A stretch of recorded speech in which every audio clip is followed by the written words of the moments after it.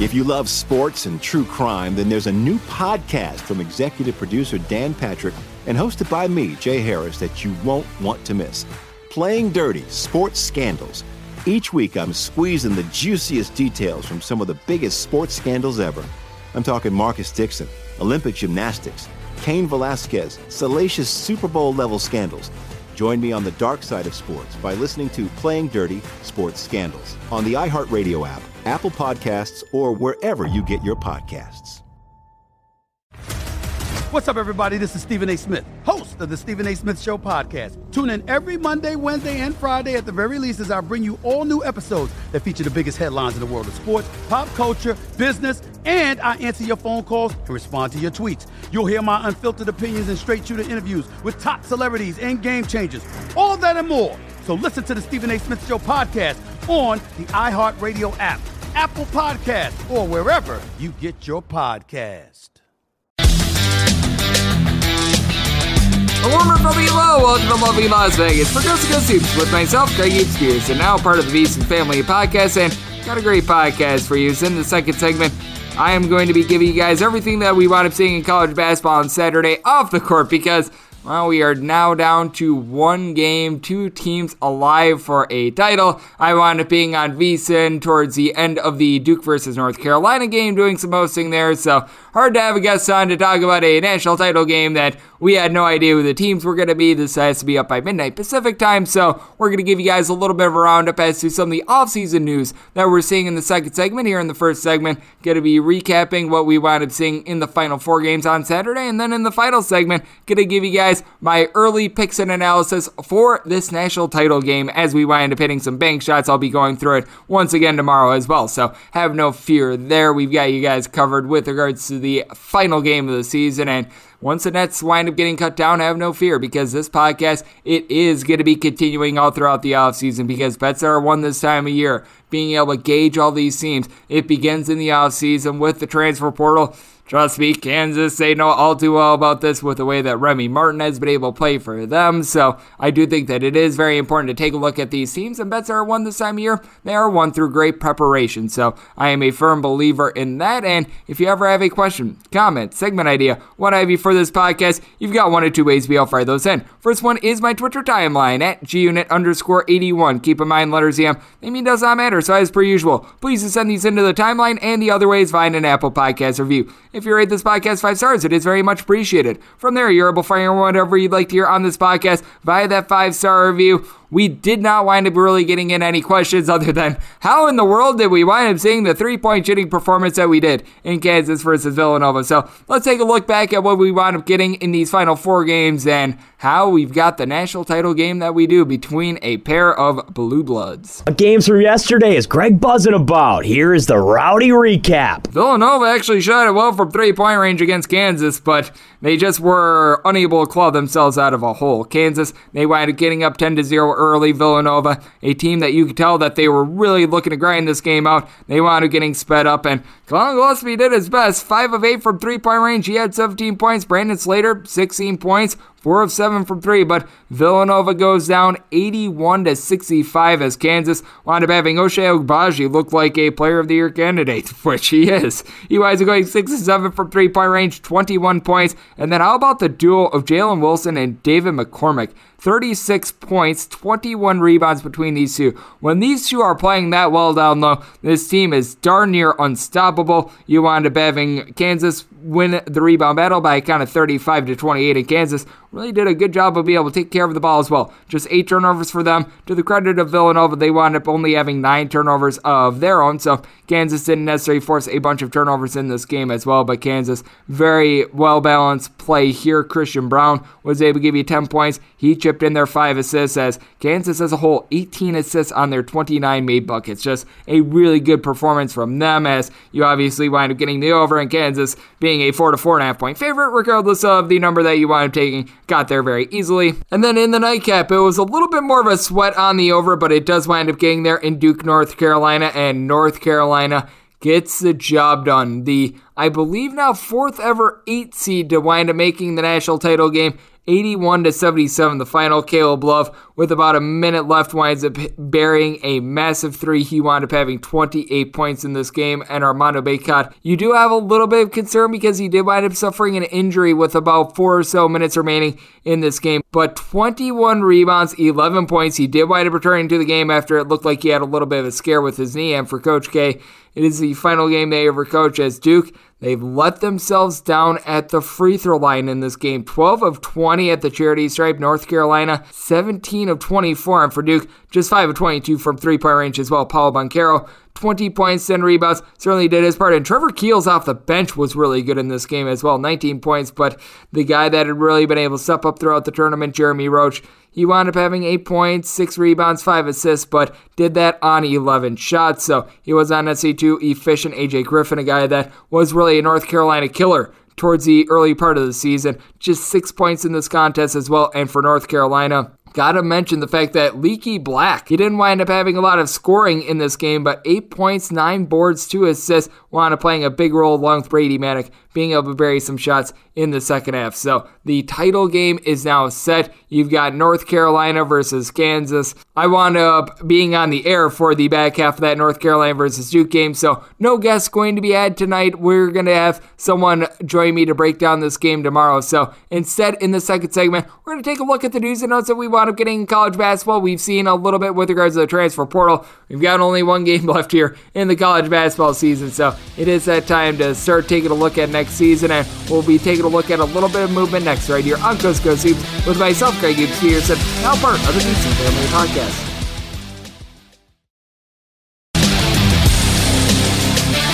And we're back here in lovely Las Vegas for Coast to Coast Hoops with myself, Greg Gibbs Peterson, now part of the Beeson Family Podcast. Here in segment number 2, we're just taking a look at everything that wound up happening away from the court on Saturday. Didn't wind up having too many rambunctious moves, but with that said, it is a little bit more time to get set for next season because we are down to just one game, and I'm going to call it what it is. If you're handicapping this game for like 8 hours, you're just spending a little bit too much time. This is a case for me in which hay is relatively in the barn. In the final segment, I'm going to give you guys exactly what I'm taking a look at for the national championship on Monday as we hit some bank shots. I'll be going through it once again on the podcast tomorrow as well with regards to my handicap of the national title game because obviously it's a little bit of a big deal, but with that said, we're getting prepared for next season, and some of the names that are going to be making an impact next season, some of these guys wound up entering into the transfer portal. Titus Verhoeven, he was someone that was one of the top rebounders at UTEP this last year. He decided that he is going to be transferring away from the program, and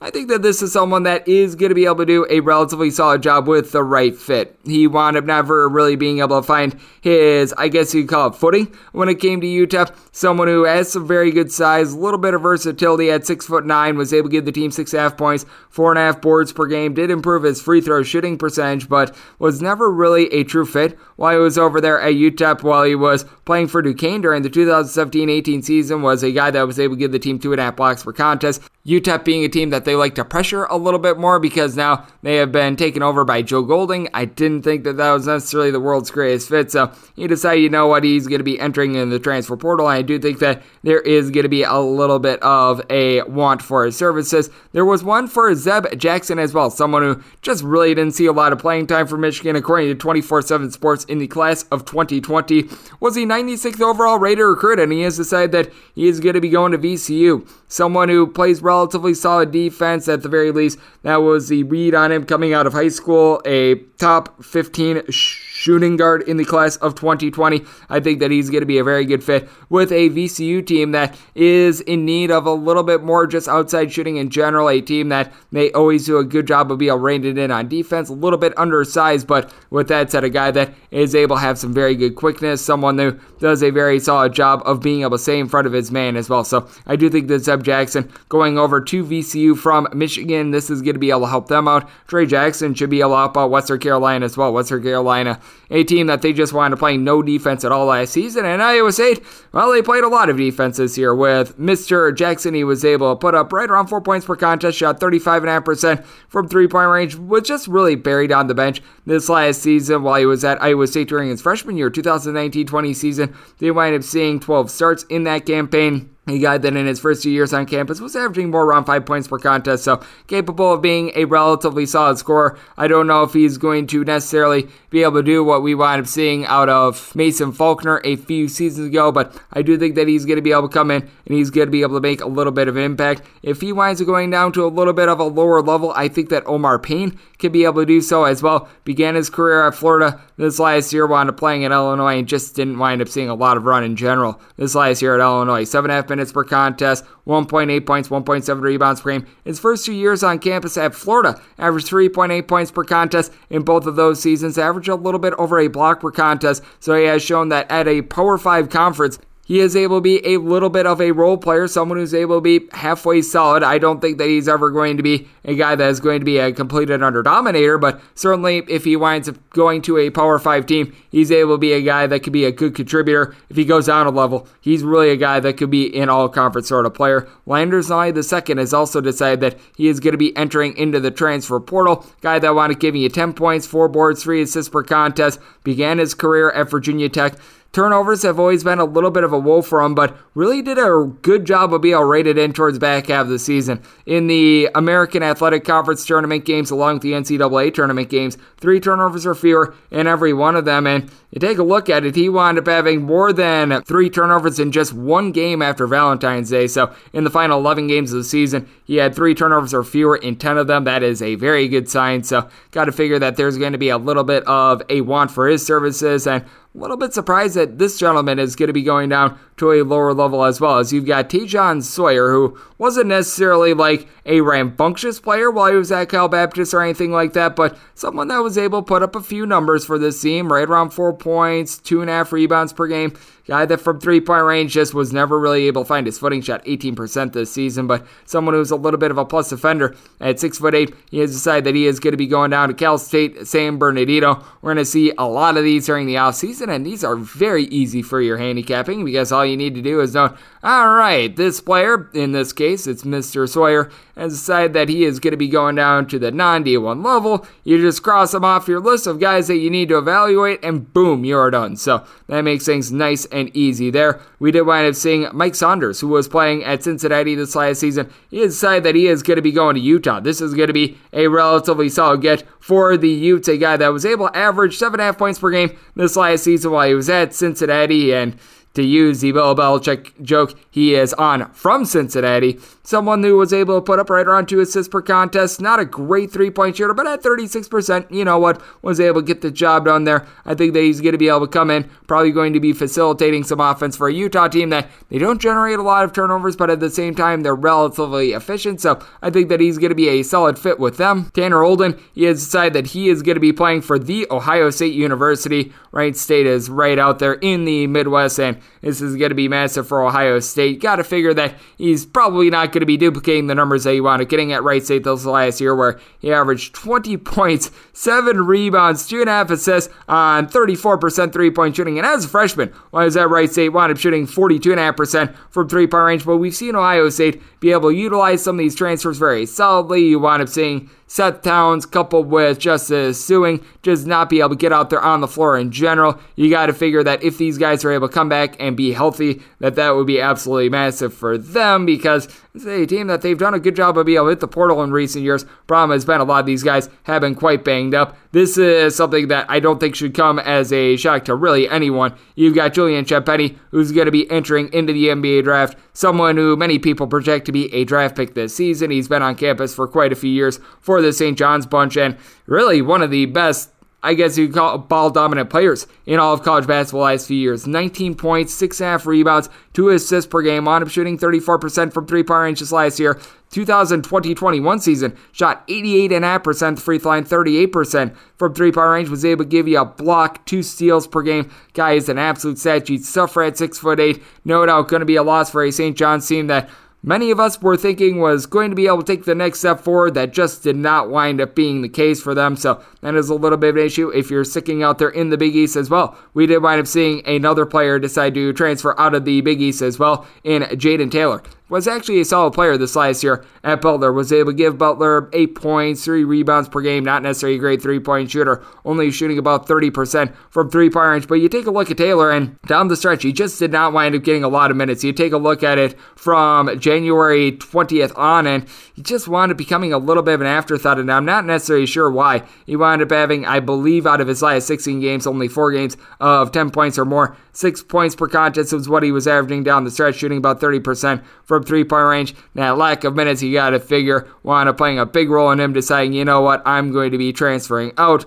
This is a case in which I don't think that this is much of a surprise either in De'Ron Seabron. He has decided that he is going to be entering into the NBA draft now. He is going to be maintaining his eligibility, and for NC State, they did wind up losing Manny Bates early on in the process as well, so it is an NC State team that they are going to be needing to pick up the pieces quite a bit from last season, but a guy that in the ACC was able to put up big numbers for a team that just didn't put a lot around him. 17 points, 8 boards, 3 assists, 1.5 steals per contest. Now, the big bugaboo with him is that he wound up shooting 25.5% from three-point range, but a 6'7", do a little bit of everything sort of player. If he winds up deciding that he doesn't like what he's hearing from the NBA draft, if he winds up entering into the transfer portal, he is going to be very, very coveted. So I'm going to be very intrigued to see what winds up happening with the case of Mr. Seabron. And then one piece of coaching news is that it appears as though David Patrick, who was serving as an Oklahoma assistant this last season, it appears as though he is going to be going to Sacramento State. And this is big for a Sacramento State team that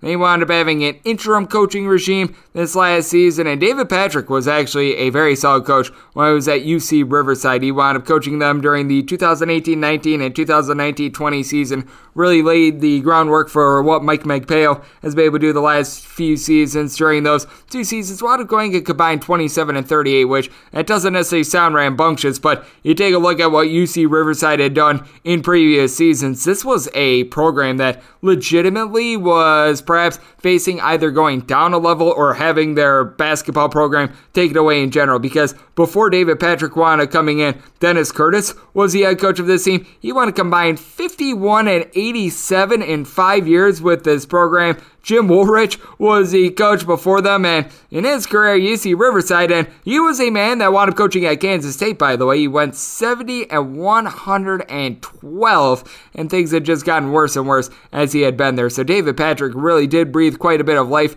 into that UC Riverside program, wound up playing a very defense-oriented style. Sacramento State, they always have been a little bit more of a slow team, so this is a very good hire for them. So that's what we wound up seeing just in terms of off-season college basketball news and notes on Saturday. Just wound up doing a guest-free segment because, well, with the Final Four, we had no idea who was going to be playing in the national title game. I was on the air during the Final Four game between UNC and Duke, so wound up giving you guys just a little bit of what we wound up seeing in college basketball on Saturday as a result. Now let's take a look forward to the national championship game that we're going to be getting on Monday. My early picks and analysis for the big one coming up next as we hit some bank shots right here on Coast to Coast Hoops with myself, Greg Hughes Peterson, now part of the VSiN Family Podcast.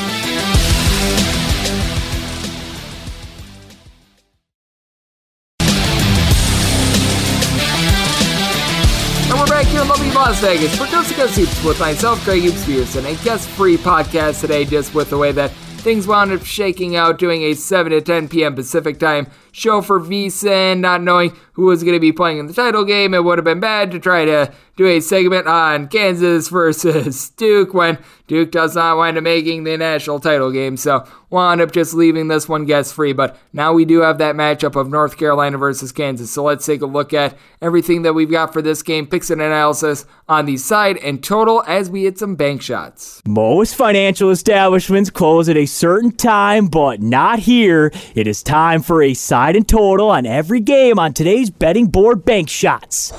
If there are any changes that are made to this game, it will be listed up on my Twitter feed at JRScordy1. Really, the only thing that could wind up swaying this is if you wind up having like Armando Bacot have something lingering with regards to the injury that he suffered late in that game against Duke. I don't think that that's going to be the case, but that's really the only way you'd really be getting a move on this game, as we've got 721, 722, Kansas and North Carolina for the national title. Total is anywhere between 153 and 153.5. Most places have Kansas as a 4-point favorite. They opened up a 4.5-point favorite. We've seen a spattering now of 4 and 4.5. So we've seen a little bit of movement here on Kansas. And I do think that it is the right move. I did wind up saying Kansas as a 5-point favorite. Got to respect the way that the defense has been playing. 65 points or fewer allowed in 8 out of their last 9 games. Entering into that Final Four game against Villanova, in their last 14 games, they had a lot of opponents to shoot 27.2% from 3-point range. And what I think is going to be big in this game is that North Carolina just doesn't have a lot of depth in general. The 2 free throws that Puff Johnson wound up making while Bacot was dealing with a little bit of an injury towards the back half of this game, those were the only 2 points that North Carolina wound up getting off their bench in this game. Now, Leaky Black has become a relatively solid player for North Carolina, a little bit of a Swiss Army knife guy, 5 points, 4.5 boards, right around 3 assists per game. So I actually do like what he's able to bring to the table. North Carolina team that they have shot for the year right around 36% from 3 along with Kansas, but Kansas doing a good job of being able to guard the arc. North Carolina, meanwhile, they're outside the top 175 with that regard. And with Kansas, you do have Christian Braun, who I think is good to be very versatile in this game and very important. 14.5 points, 6.5 boards, 3 assists, a steal, and a block per contest, and then Ochai Agbaji. What more can be said about him? He winds up pairing each out of his first 6 3-pointers in that game against Villanova. Has been a little bit of a hit or miss guy, but whenever he's been off, you've got Remy Martin to be able to pick him up. Remy Martin has been a little bit more pedestrian in these last 2 games, but wound up having a progressing point total in 8 straight games prior to the Elite 8. Now, RJ Davis, on the flip side for North Carolina, is terrific. He and Caleb Love, overall for the year, averaging right around 29 points, 3.7 assists per game apiece. Both shoot right around 37% from 3, and I think it's going to be very key what you wind up getting out of Brady Manek in this game as well. A guy that had a very rough first half against Duke, picked it up in the second half. Overall for the season, 15 points, 6 boards, burying about 40% of his threes, but I think that Jalen Wilson is going to be able to match up very well with him. Wilson has some good versatility, a guy that's able to give you 11 points, 7.5 boards, and really since late January, the last 23 games of the season, Wilson's been averaging more like 13.5 points, 8 boards, and right around a steal per contest. A guy that shoots threes right around a 31% clip since the beginning of the month of January, so not necessarily the world's greatest, but at the same time has been halfway decent there. And David McCormick getting into monster mode has been big for this team as well. 6'10", 250. He wound up having a great year during the 2020-21 season. Wound up having a really rough go of it towards the beginning of part of this season, but 25-9 against Villanova. If he's able to play that way, he's not going to win the battle against Armando Bacot, who's been able to give the team a combined 43 rebounds in the last 2 games. It's absolutely insane, but he'll be able to hold at bay, and that's really all that Kansas needs, because even someone like a Dajuan Harris, who's been able to give you 4 assists per contest, he's really been able to step up here in the NCAA tournament, a guy that's able to bury a few threes for this team. I like what I've been seeing out of him. You've got Mitch Lightfoot, who's able to give you a few minutes. I think that that's going to be a difference for Kansas. The fact that they're able to give you a couple different looks. North Carolina, they're really tethered to their 5-man rotation. Puff Johnson occasionally gives you a few minutes, but that's about it. You wound up having that injury to Dawson Garcia, and if he'd be out there in the full for North Carolina, I think that they would actually have a little bit of a shot in this game, but I do think that with North Carolina's inability to be able to force turnovers in a road and neutral court environment, they force opponents into a turnover on just 12% of their possessions. The only team that has been forcing teams into fewer turnovers on a per possession basis in road and neutral court environments, that'd be the Citadel. That is going to be a little bit tough for them. I'll have a little bit more on this game tomorrow as well, but I made Kansas a 5-point favorite. I'm willing to lay it here. Also set my total at a 149, so I'm looking at an under as well, and that will wrap things up for the Sunday edition of Coast to Coast Hoops, now part of the VSiN family of podcasts. If you do like what you're hearing from this fine podcast, Coast to Coast Hoops, you're able to subscribe wherever you hear podcasts, Apple Podcasts, Google Play, Spotify, Stitcher, and TuneIn. If you've got a question, comment, segment idea, what have you for this podcast, got 1 or 2 ways to be able to throw those in. First one is my Twitter timeline at gunit_81. Keep in mind, letters CM, naming does not matter, so as per usual, please do send these into the timeline, and the other way is via an Apple Podcast review. If you rate this podcast 5 stars, it is very much appreciated. From there, you're able to fire whatever you'd like to hear on this podcast via that 5-star review, coming at you guys every single day throughout the regular season and during the offseason as well. As you heard in the last segment, the transfer portal is very hot and heavy, and one other thing as well that I'll throw in before I sign off. DK Nation pick still a little bit to be determining whether it's going to be the under or Kansas, so I will have that figured out in the AM, and I'll be dishing that out to you guys tomorrow, and I will be coming at you guys once again tomorrow. Thank you so much for tuning in.